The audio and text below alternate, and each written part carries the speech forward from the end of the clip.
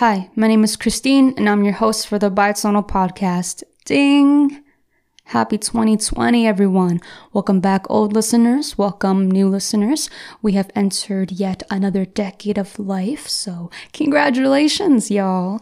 Hope you guys had a wonderful holiday season and that the dread of being back at school and work isn't too soul-crushing.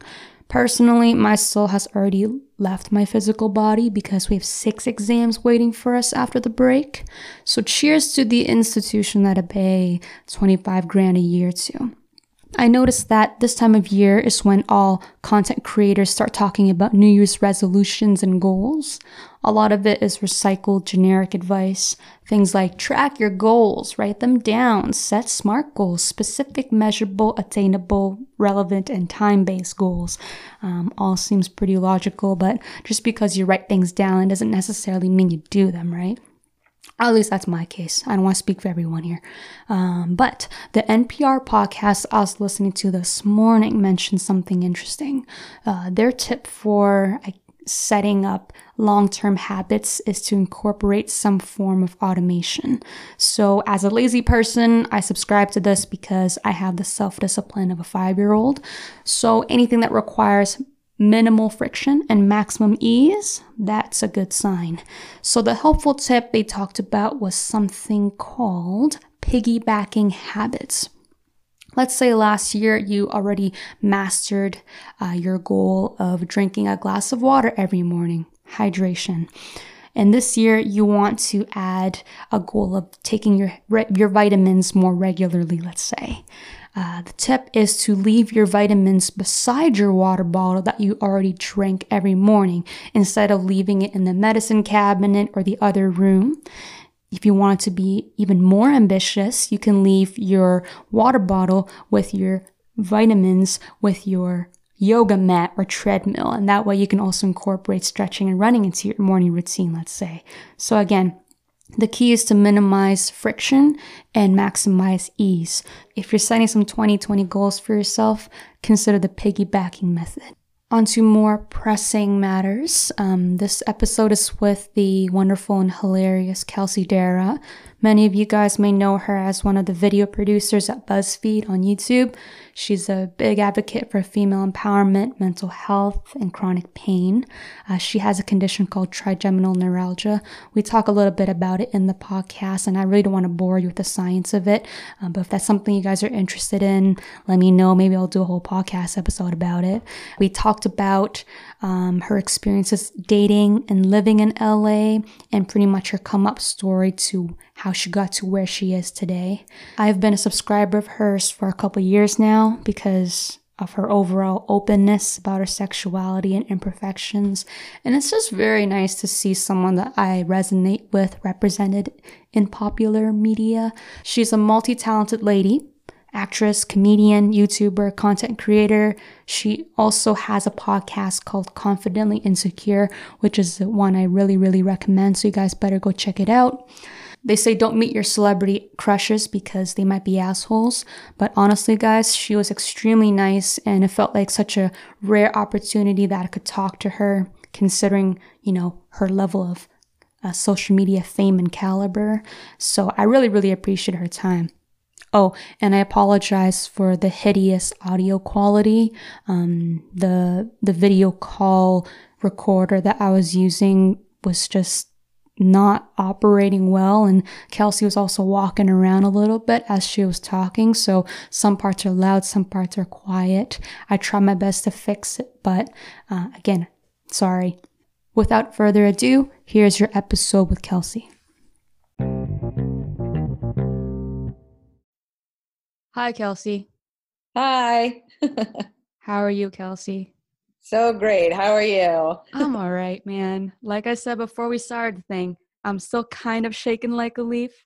No, it's totally casual Friday, usual Casual conversation. Friday. We're both wearing jeans. I'm wearing sweatpants. I don't know about you. I'm wearing jean-like sort of pants. I'll Like have to send you a photo like afterwards. like jeggings or No, they're like proper work pants, but they're very flowy and soft, but they're the color of jean. All right, girl, you gotta send me a photo because I have no idea. Yeah, I I can't probably will envision send that. you too. Again, like I said before I started, I'm shaking like a leaf because I've only ever heard your voice via the interwebs. Yeah. Been a big fan of you back in the day. Like I remember the probably like, I never really hopped on the BuzzFeed bandwagon until it really blew up, and everyone Yeah. was like talking about BuzzFeed, and like you guys had like crazy amount of views for your YouTube videos. And Mhm. I remember coming across it's like one of your like, the early skits that you did, and I just remember thinking like, oh my gosh, like she's so pretty. And I Oh, remember thinking like, wow, she's so cool. And then you're so nice. no, you know it, shut up. No, Yeah, that's always and nice to then hear. I've you never know, been denied a compliment. just take it, man. I And will. then I listened to you and Kate's podcast, and I loved Oh, it. It was very amazing. unfortunate that it had to end. And then Yeah. now, again, I've been following up with your current podcast, so we can talk about I that later agree. if you would like. Thank But you. again, Yeah. big fan, man, big fan. Oh, you're so nice. I'm sure after this conversation, I will be a big fan of yours. No, It's so no, great to meet you. it's fine. We'll just be both fans of each other. That's what it There is. you go. That's how it works. That's called friendship. Friendship, it is. No, Oh, I can basically. Oh, I might get so many brownie points among my friends. I love brownies. You just made me hungry. No, not the edible kind, Kelsey. Oh, well, then I don't want them. Yeah. Yeah, so I kind of want to just preface the interview. Like, I know like weird facts about you. I Oh, know the odd, just the accumulation of knowledge over the years. But I'm just going to kind of treat the podcast as if like I don't know anything at all. great. So, kind of giving just, I kind of want to start from the beginning because I Sure. think most people, even most of my friends, know you from the time that you started at BuzzFeed.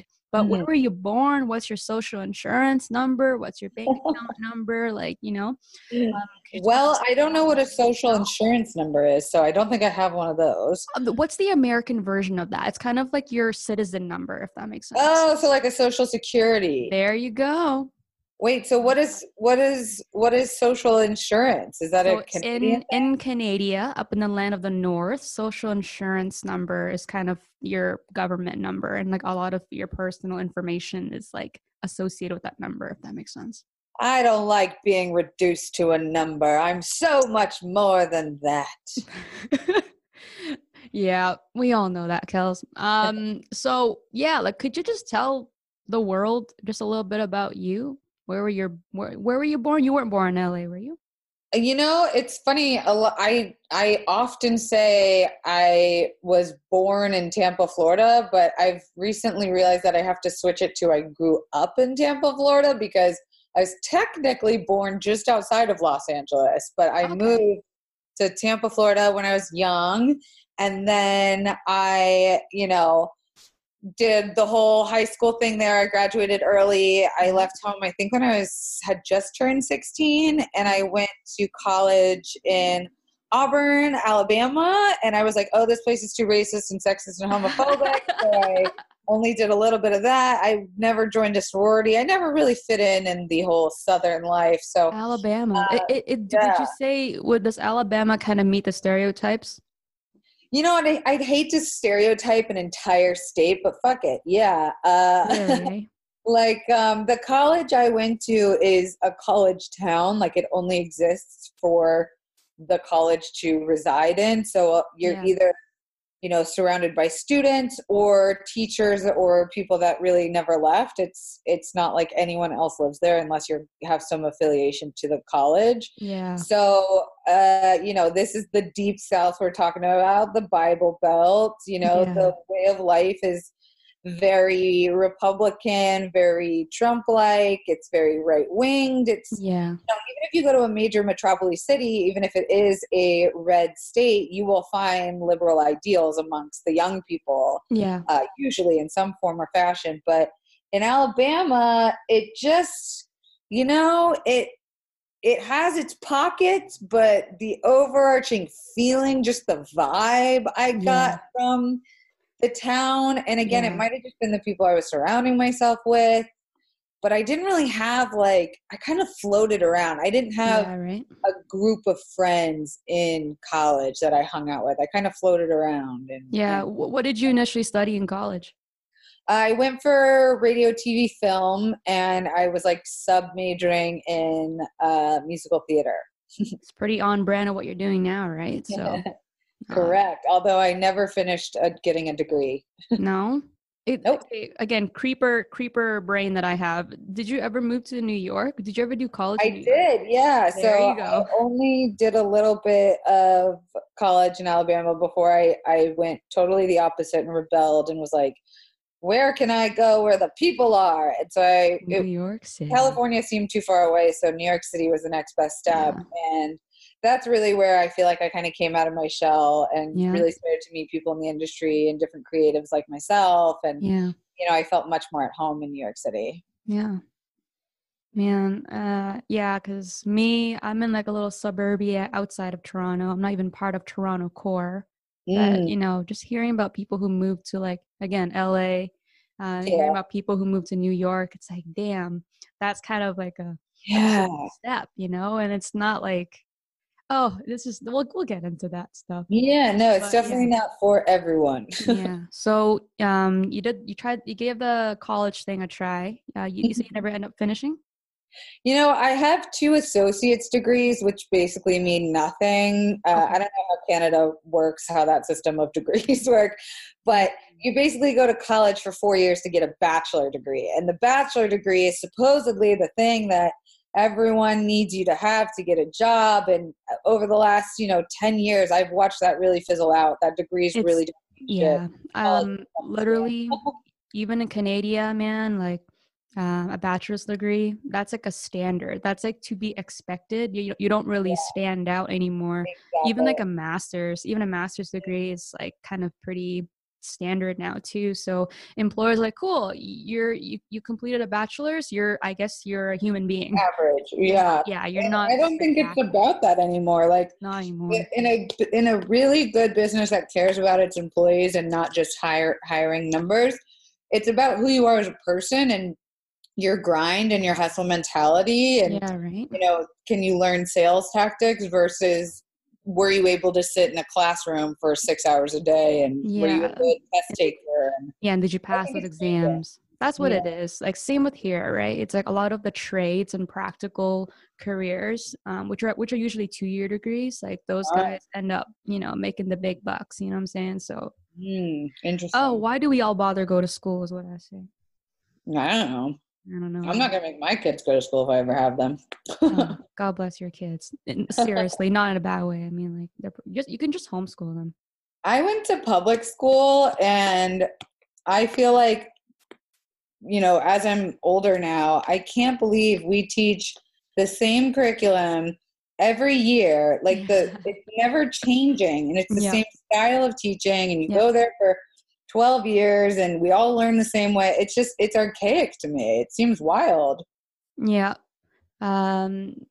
But it is what it is, right? And there's not really going to be much change anytime soon. I don't know about the States, but in Canada, I mean, it's pretty much the same. It's been, I think the only change I see now in like elementary school or public school, grade school, kids is like, they have like laptops now. Back in the day, like we had pencil and pens, right? Now it's like Yeah. my little cousin brings this little Chromebook to class and that's Wow. his personal device. I mean, a man's probably just playing games the whole time, but I know I'd figure out how to hack that thing and just, hack that shit, man. yeah, we barely got computer time in Yeah. class. It was like a special class on its own where you do the pink by numbers application. No, forget it. Anyway, so you did that. And then how'd you find your way to BuzzFeed stuff? Like, did you move to LA because of the BuzzFeed? No, so I was going to a college called New York Film Academy, and I was studying screenwriting and acting for film, and I was taking a whole bunch of really creative, like theater type classes. And part of their program was that you had to go spend a semester at their studio space in Los Angeles over on the NBC Universal Paramount lot. That's where they had a campus.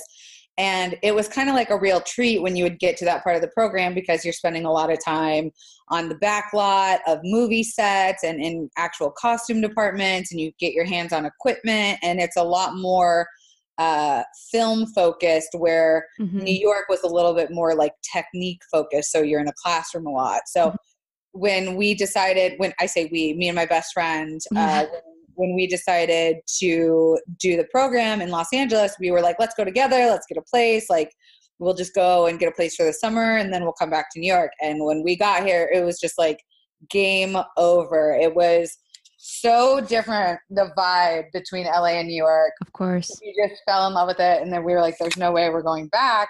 And right at that time was when, you know, I was getting out of a relationship. I was trying to do long distance with my high school boyfriend. Oh, high school sweethearts. Yeah. So it was like I'd moved across the country. I was, you know, hanging out with this whole new crowd of people. And I was just, it was probably like the biggest growth I had as a human, was making the change to move all the way across the country to pursue my dreams. Because if I wouldn't have done that, and, you know, if I did go back, and then, you know, Lord knows I could have ended all the way back up in Florida, I never would have any of this success. And something I learned really quickly when I moved out here was about this app called YouTube that had just kind of taken off. Started booming, yeah. Exactly. And so for fun, when we weren't in class or filming stuff for, you know, homework and our curriculum, we were just making stupid shit on our own, you know. We had a camera, and we had plenty of talent and lots of time. You know, we were taking editing classes at school, and we just started making fun sketches and silly videos. And so I had, you know, been working some odd jobs like freelancing and doing on camera work, and wasn't really ever finding anything that stuck. You know, I graduated from New York Film Academy. I got my AA, you know, and then the next thing would have been to do my master's. And I was like, I just want to get into the business. I don't want to spend any more time in a classroom. Like, I've been in a classroom my whole life. I want some practical application. So I really started, you know, volunteering on sets, and I was working for free for a long time just to get that experience under my belt. So when I was making my YouTube channel, I made one video called Shit Girlfriends Say that went viral. Yeah, that's the one. Virality back in, you know, 2010 didn't exist. Like, things didn't go viral. We didn't have like viral videos yet. And, you know, I was a part of that early generation that got to see what virality could do for someone. And it was like, as soon as I had made that video, and by chance, you know, so many people resonated with it, that it was being shared so much and viewed so much, that that's kind of what opened the door for me for comedy. Because I had been trying, you know, stand up and trying to go out on auditions the regular way that comedians would do in the business. And I saw this opportunity to go, I don't need anyone else to do YouTube. I can do it all by myself, you know, in my living room. I can be my own manager. I can be my own agent. Yeah. And so for a while, I was still focusing just on the acting side of things. I was going on auditions, and I got a proper manager in the comedy space, and I was still not finding anything that stuck. And I really didn't like the instability of freelance work, being super poor, like right out of college. Didn't have any money. You probably needed money at the time too, right? Yeah, exactly. So I started applying for like regular 9-to-5s, and I was not thrilled with my job options. Like, it didn't really seem like I could have it all. Yeah. Until I came across a BuzzFeed opening. Yeah. And what most people think is that, you know, you just apply and you get a yes or a no and you move on. Well, I was determined to make videos for BuzzFeed. And just like you, I hadn't really heard of their virality or their videos until it really became mainstream. So I didn't know anything about the platform. I just knew that they made cat quizzes and funny videos. Pretty much. Back then, that's what it was. Exactly. So I actually applied 3 times for BuzzFeed because I was never hearing back about my application. And I can only imagine what it is now with all the success it's had. But back then I just kept cold emailing people that I could find, you know, through friends of friends would have a Mhm. connection, or my manager was able to get someone's email. Yeah. And finally I got an interview. And when I was in that interview, I was able to talk about all of my experience with YouTube. You know, a Yeah. lot of people didn't have any experience with it that Mhm. got hired at the same time as me. A lot of them came from a way more traditional production background, or you know, like my one of my best friends, Freddie, who everyone knows from Ladylike, she had Yeah. that NBC, or yeah, the Page program at NBC in Mhm. New York City. Like she was Mhm. on set with like SNL and stuff, like Yeah. a lot of really traditional, huge, successful jobs. Mhm. And we all had to kind of relearn this digital space that was really taking off. Mhm. So when I joined BuzzFeed, it really was like, I mean, I was like a kid in Willy Wonka's candy factory. Yeah. I just was like let go, free reign to make and do whatever I want. Yeah. And, you know, I was really lucky in that the stuff I started to make became successful. Mhm.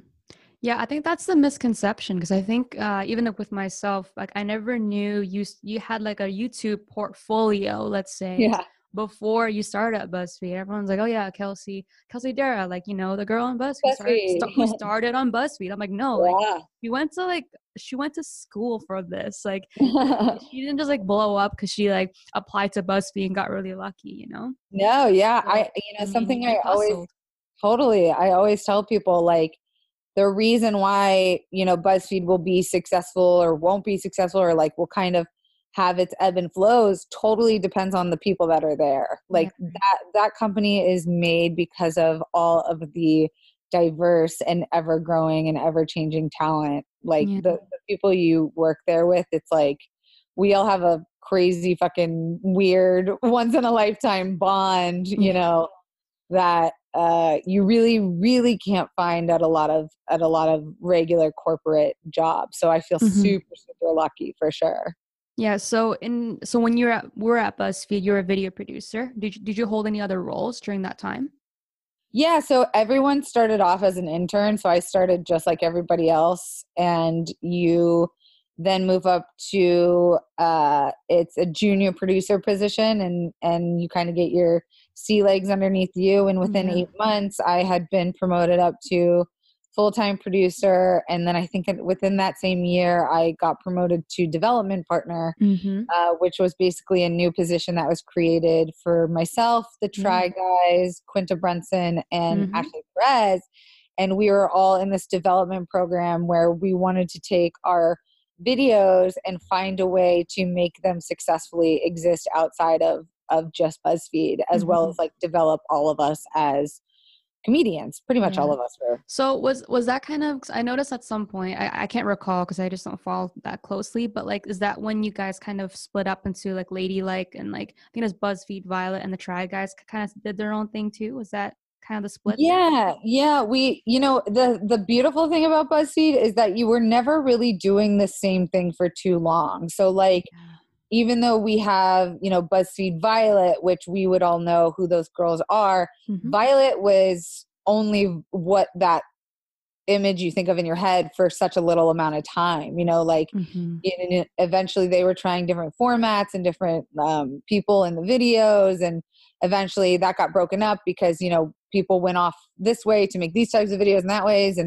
And the reason why things split off is usually because you find success in another vertical. So Mhm.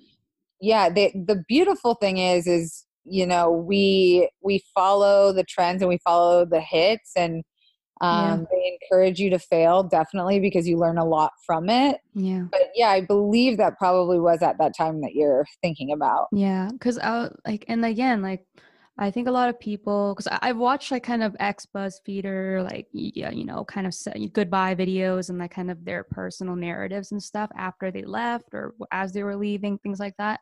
Like, I I think like people don't understand that you guys generate so much content and ideas, and we only see like a small fraction of it, probably, right? There's probably a lot of like Totally. failures behind all these little successes.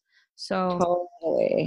overall, like if you look back at your BuzzFeed years, like do you regret it? Did you really enjoy it? Would you do it all over again? Oh, it was definitely the best job. I mean, I was in my early 20s. Mm. I had an insane salary. I had insanely talented people working around me.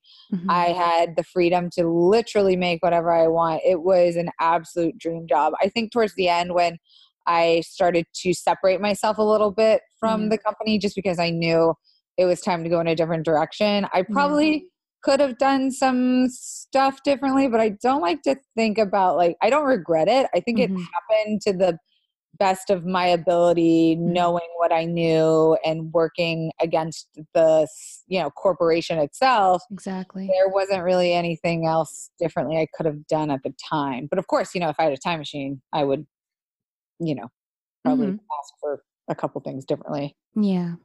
But Yeah. I mean, I truly believe just with whatever it is, with whether it's school, work, like relationships, like I do think there's a time and place for everything, right? Yeah, the So universe, it puts me where I'm supposed to be. there I you totally go. believe that. And somehow you're talking to me, so universe, come on, Exactly. man. This is So exactly where I'm supposed to be right now. there you go. Yeah, I appreciate you having you here. Oh, Hold on, I'm trying to keep up with my little list here. sure. LA. Again, I've my mom and we had a layover in LA, so I was at Mm. LAX. I stayed at this really sketchy hotel because our plane got delayed. Um, but I mean, drove by some strip clubs on my way to the hotel, but other than that, we didn't see LA at all. That's Like so funny. one of Yeah. those things, like, sorry, go ahead. No, no, I was gonna say that the part of town that the airport isn't always the best. It's not representative of the whole.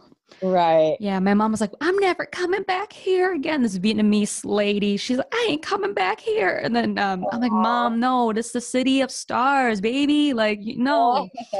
Um, but like, kind of the question I have is like, is LA I don't want to say is it the stereotype it is, but like I'm sure like if you're in LA, everyone in LA is there for a reason, whether a YouTuber, a content creator, an Instagrammer, a film star, a film director. You know what I mean? Like there's a certain type of people.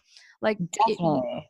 if you were to kind of describe in your own words what it's like to live in LA, just interactions with people, interactions of like lifestyle, like how would you describe it for just people Yeah, I mean, who I don't know definitely anything at think all? the stereotype is like surfing, kale eating hippies that also just happen to have like $1 million houses in the Yeah. hills that, drive fancy cars and have boob jobs and then get to like make a movie. And there definitely is some of that. Yeah. But I would say like 90% of this town are struggling creatives in some form Mhm. or fashion, whether it be graphic design all the way up to the acting department. Yeah. There's really people are just trying to break into this industry in any way that they can, and you are one of a million, I should say. I mean, you are one in a million as like a special independent person, but Yeah. you're also one of a million of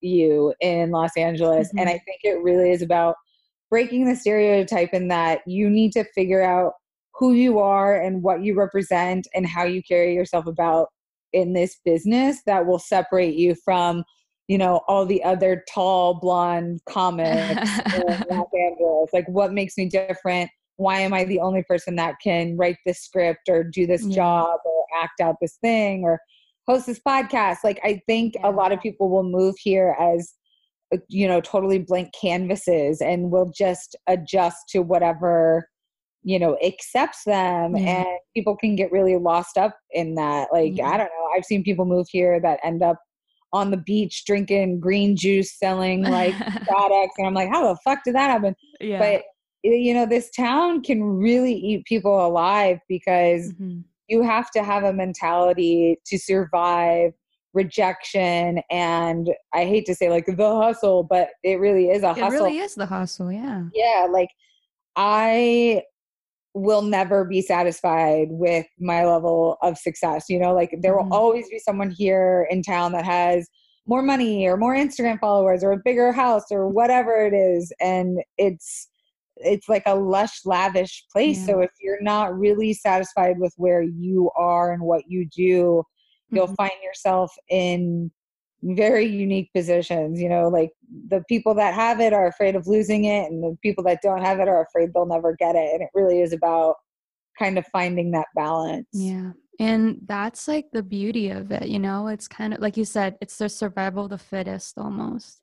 Totally. And I just think there's something I don't want, and people are probably suffering, you know what I'm saying? But like, it's just something so poetic about it, because you guys are all there to do the same thing. And you all have generally, I don't want to romanticize it, but you guys have the same dream of success and like getting those positions, landing those roles, whatever it may be. And like, live a life of being a creative, whatever field that is, right?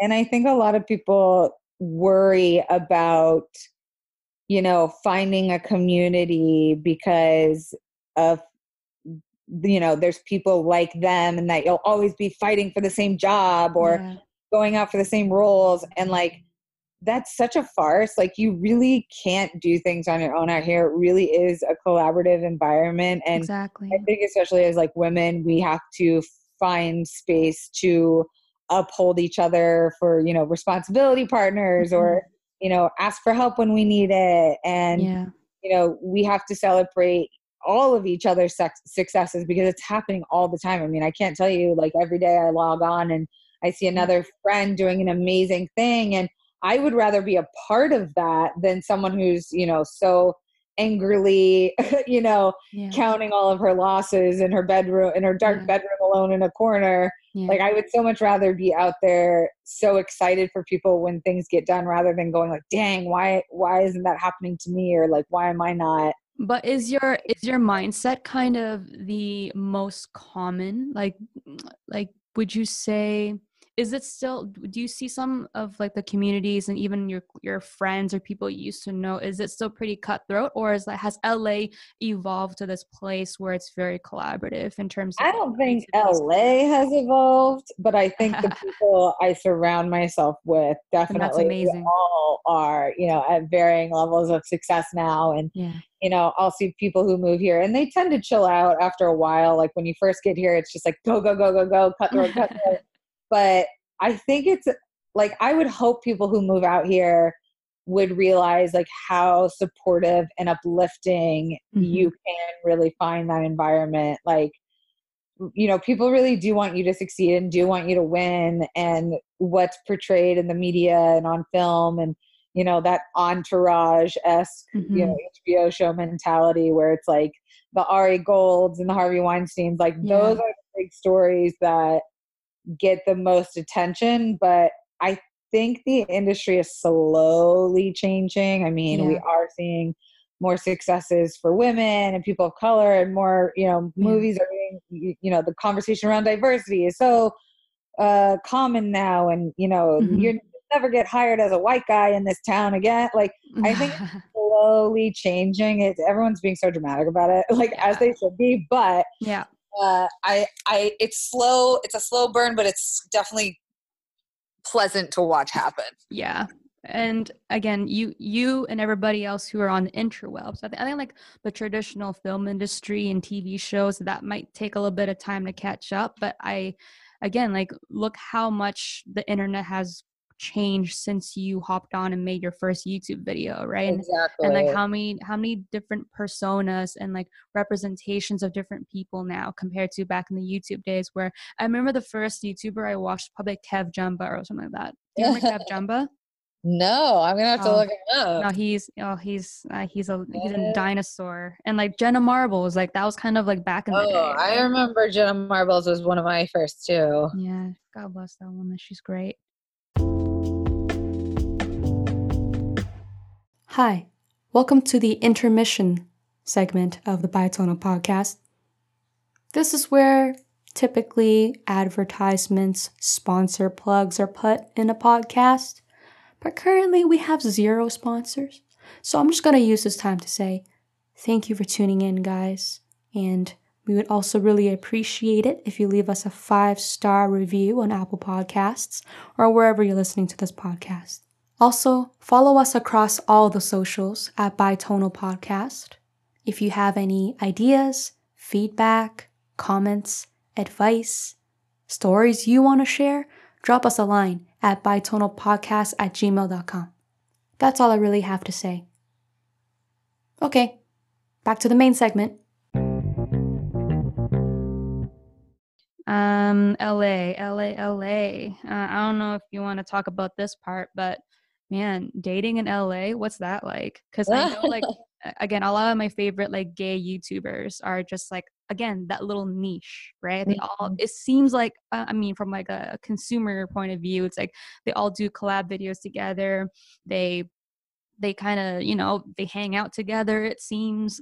So like, is there like what am I trying to say? Like, what's like the No, for sure. There's world in definitely LA? I think everyone's gay at some point in LA. So what's that like?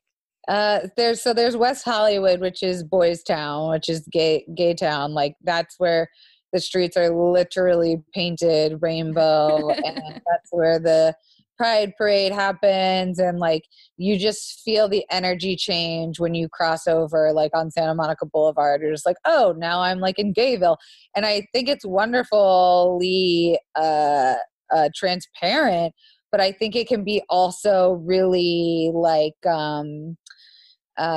intertwined. Like it, I see a lot of like the same circles who go to the same types of clubs, and I think that world is so tightly knit because it's a space unlike any other in America. Like there really aren't spaces like that where you can go be 100% who you are, and not only that, but like that part of town is everything is reflective of queer culture. Like the stores there are drawn out to be just like the most queer facing and looking, and they hire queer people, and the music is queer music, and like it really is sort of like stepping into another world where it's just so normalized and so and it's just so regular and positive that I feel like that we're so lucky in that. But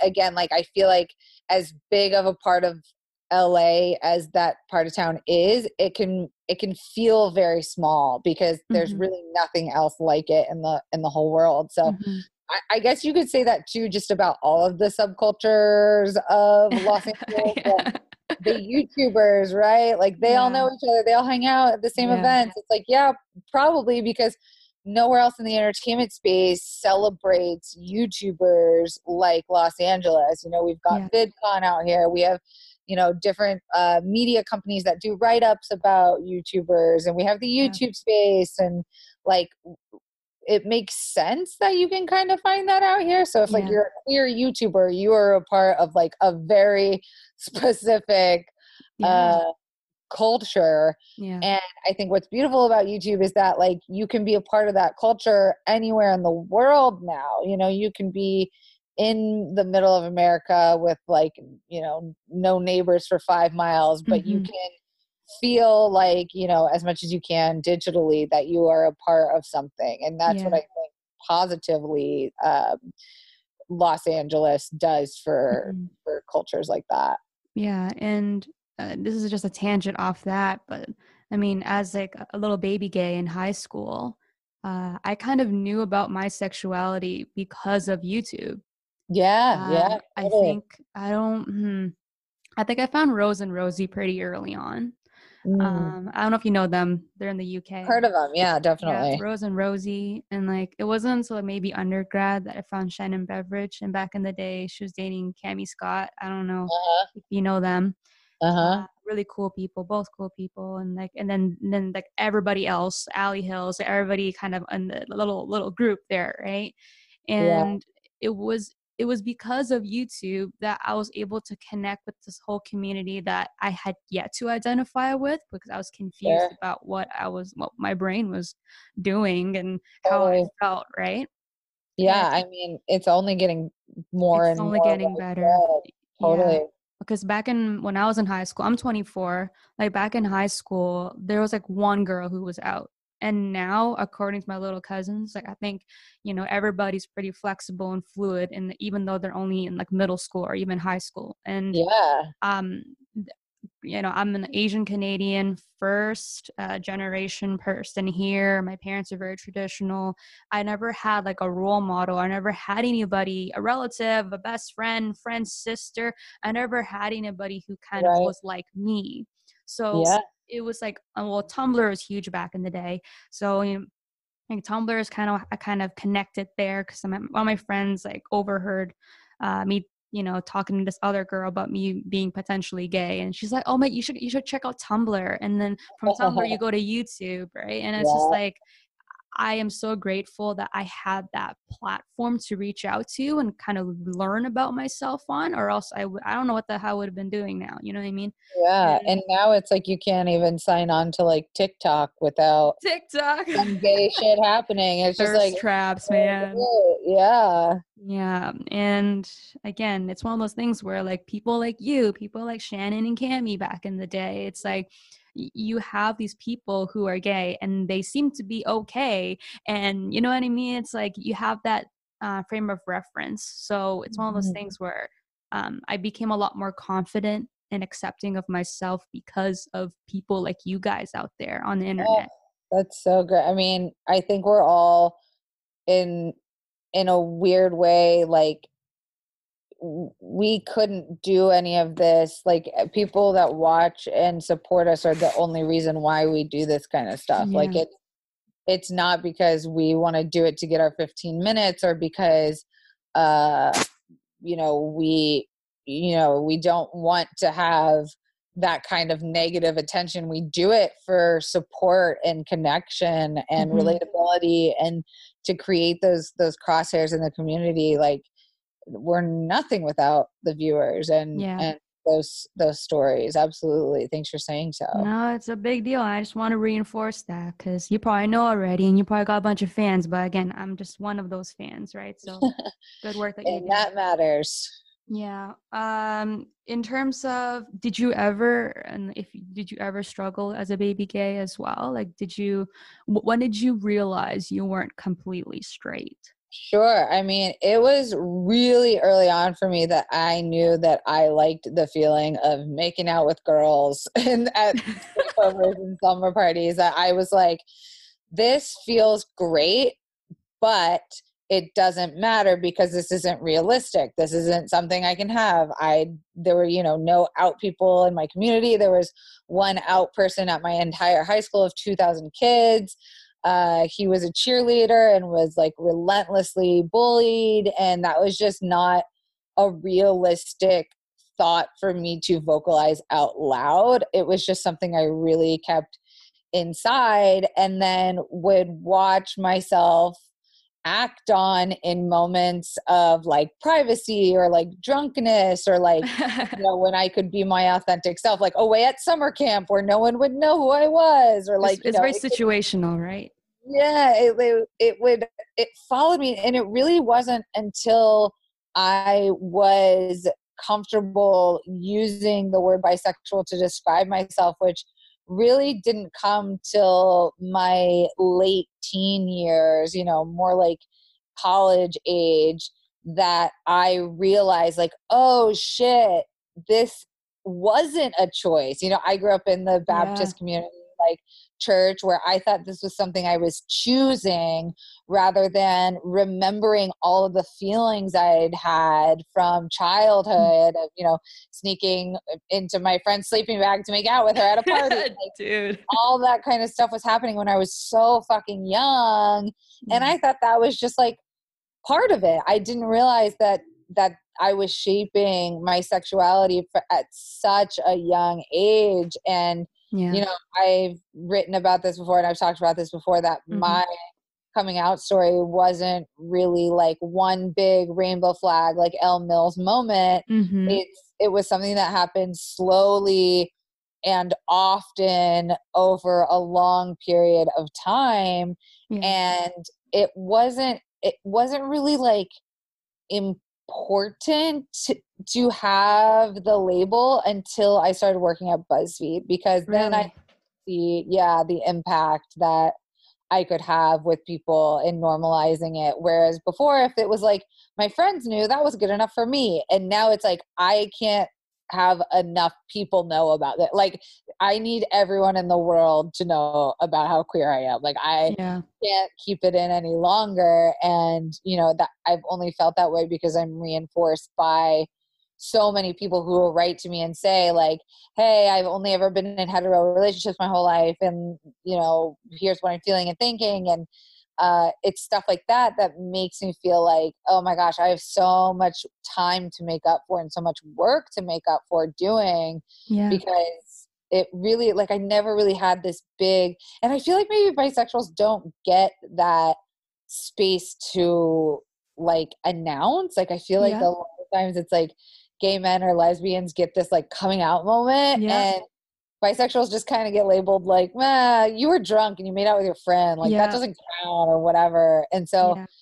for me, I probably, you know, like I said, didn't really feel comfortable labeling myself until my late teens, which I feel sad for, but also, again, like, I knew with the way I was raised and the way my community was towards queer people I did the best that I could with what I was given. Yeah. And if I could go back now, I don't know that I would have acted any differently, because, you know, not everyone is in a safe, you know, boys town Yeah. space where we can do these kinds of Yeah. coming out journeys. So It's it really is, yeah, yeah. about just spreading the message for me at Yeah, this point. it's a time and a place, and the biggest advice like I have to just like people before and after me is like it's a process. You know what I mean? Yeah. It's not like you just come out once.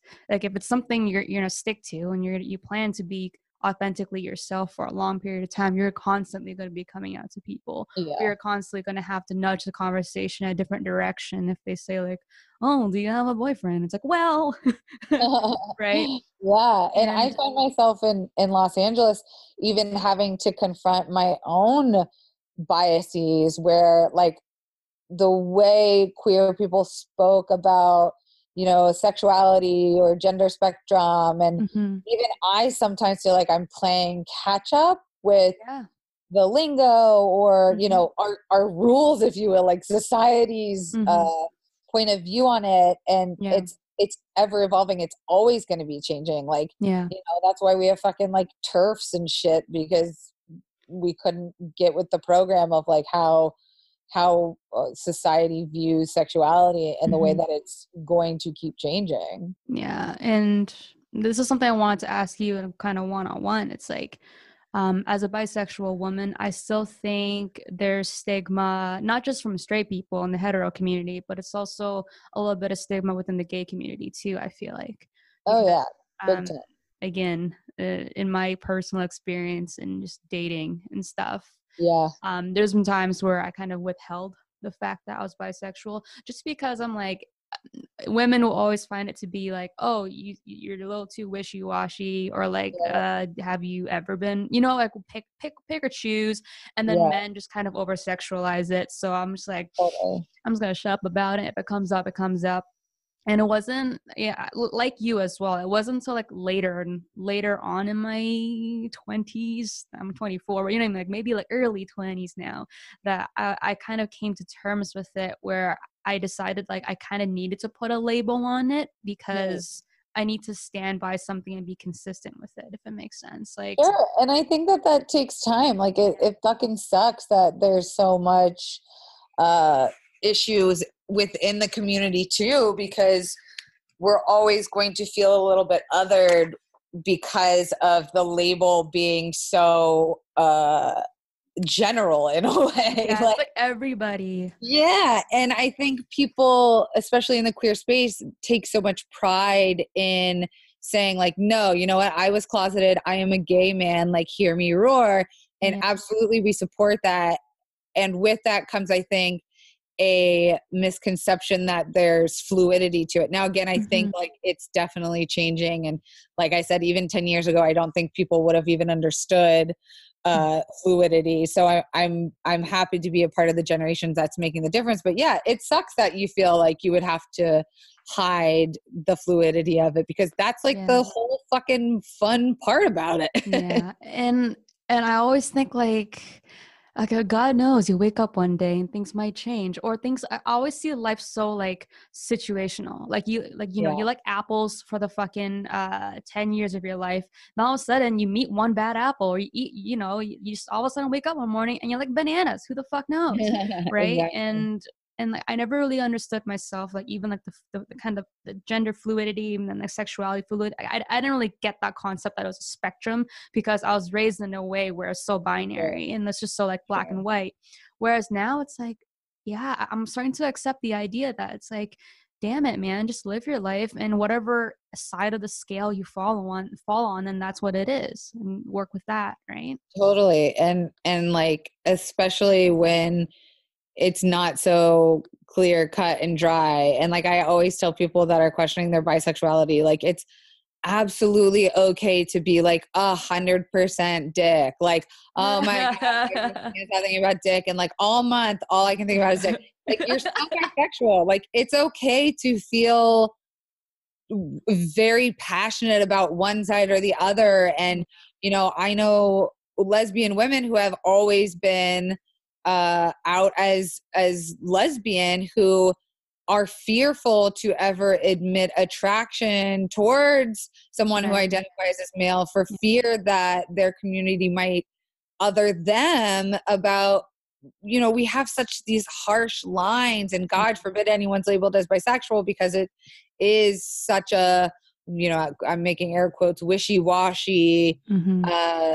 viewpoint that I again, like, I think it's slowly changing the idea of fluidity. Like, I'm so glad that that word is more rooted and a Mm-hmm. little bit more common these days, because I Yeah. think it's really going to help the inter-community issues that you're talking about. Yeah. Um, yeah. So I think you hit the nail on the head on that one. It's Thanks. important. You It's too. important. It's important. Mr. Jared. I don't want to name drop Jared. Mr. Jared Yeah. Cap Slaps. Yeah. It's just Cap Slapped OS, right? I call him lots of things, so you can Yeah. call him whatever you want. I don't need to know what you call him after hours. I don't need to know that. Yeah. So h- it- again, just listening to you and Kate's podcast, that's kind of when I got the kind of the behind the scenes about you, and like what Kate going on dates and stuff, and like Yeah. your experiences, just being a very, very open lady. And Sure. not that it's a bad thing, of course. I'm just saying, like, you're just a little free little Sure. bird. Totally. And how did you, so in terms of your bisexuality itself, would you Yeah. say like you kind of fucked around with like men and women pretty equally Oh man. Yeah. Like, before you found Jared? yeah, sure. I mean, even with Jared, we're in an open relationship, so Exactly. it's very, very fluid. And God, I'm you have me thinking like mathematics. I'm like, okay, statistically, you know, 66%. No. yeah, I wish I could have a number. I would say, like, publicly, I've been with more men Mm-hmm. solely because of the other person's comfortability being public. I really haven't found a lot of women that, I was serious enough with, that our relationship felt comfortable being public. A Yeah. lot of it happened during my BuzzFeed days when like no one knew. Like, there was Yeah. a lot of like secret ass shit that like Yeah. I never made public.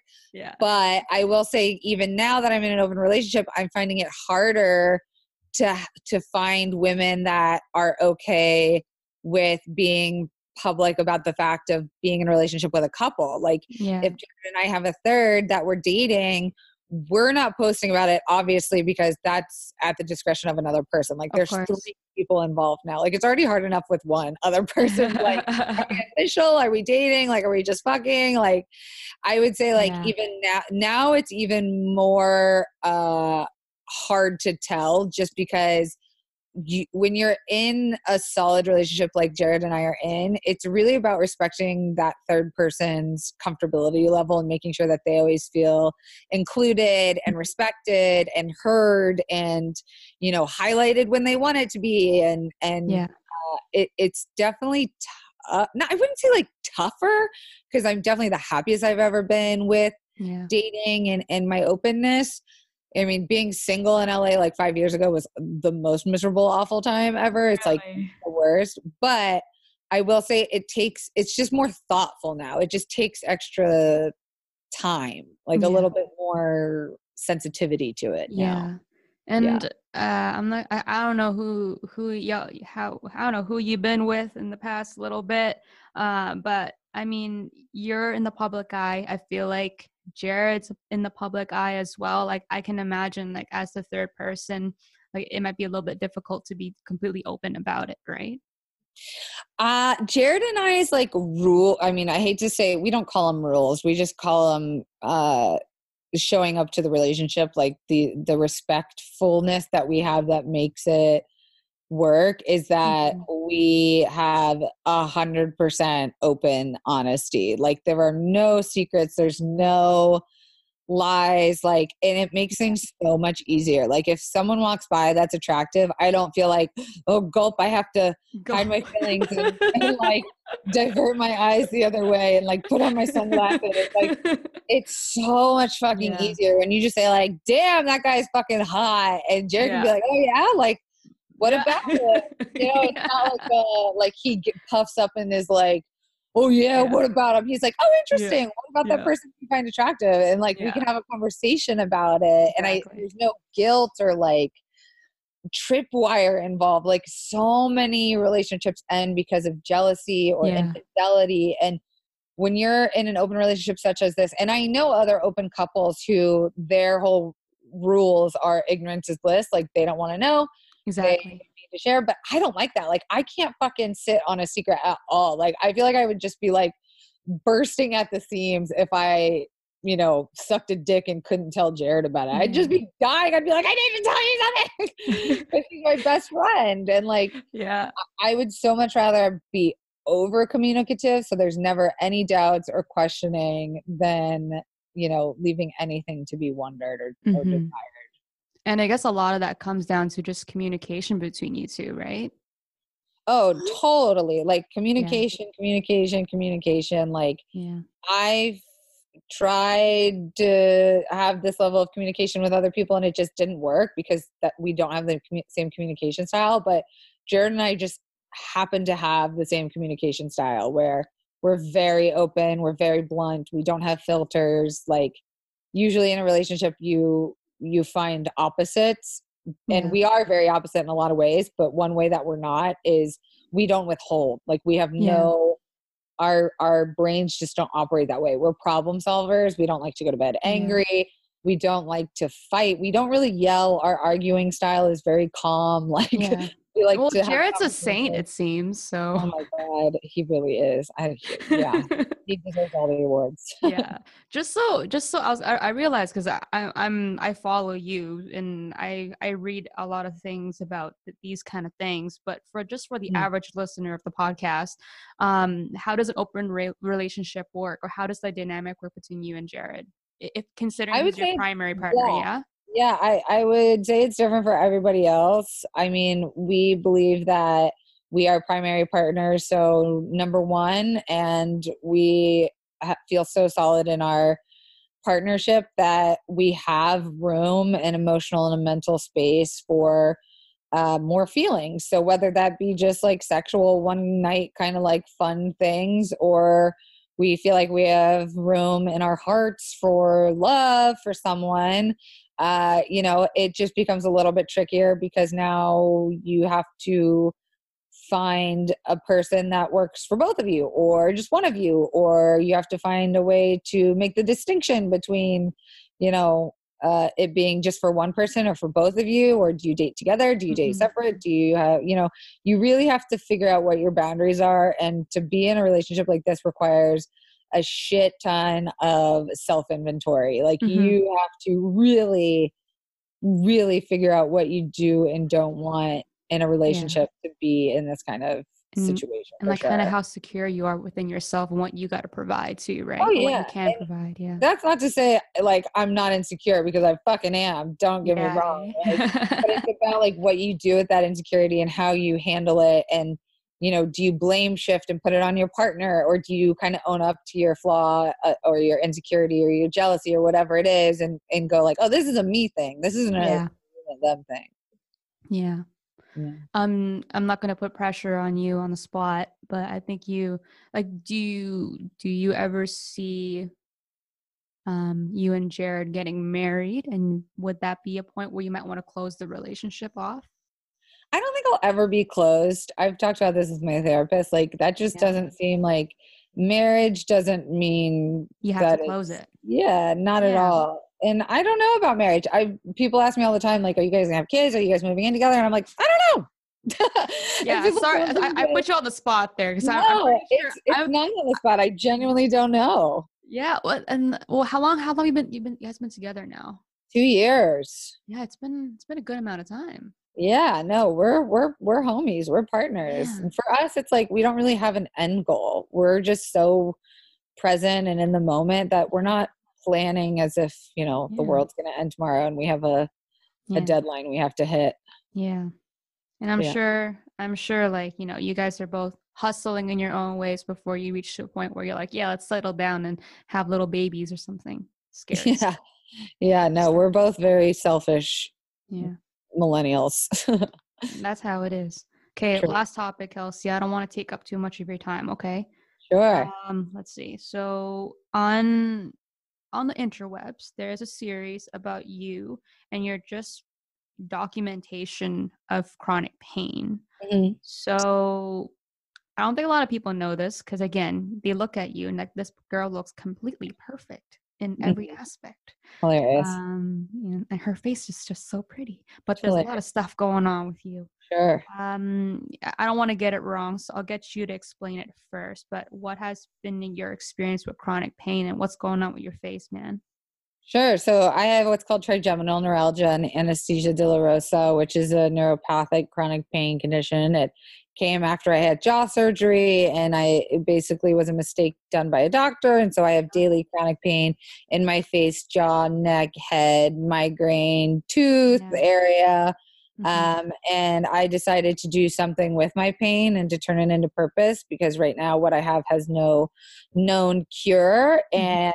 And if you think about that too deeply, it'll fuck you up. So Yep. instead, it's really taught me how to be present and mindful and live today and monitor how I can make myself feel the best that I can today. And so, like I said, I tried to find purpose within my pain. And so I decided to document it and make videos about it and try and connect people all over the world through conversations about either the same chronic illness or same Yeah. chronic pain or disease, Yeah. and find some purpose in this fucked up tragedy that unfortunately happened to me.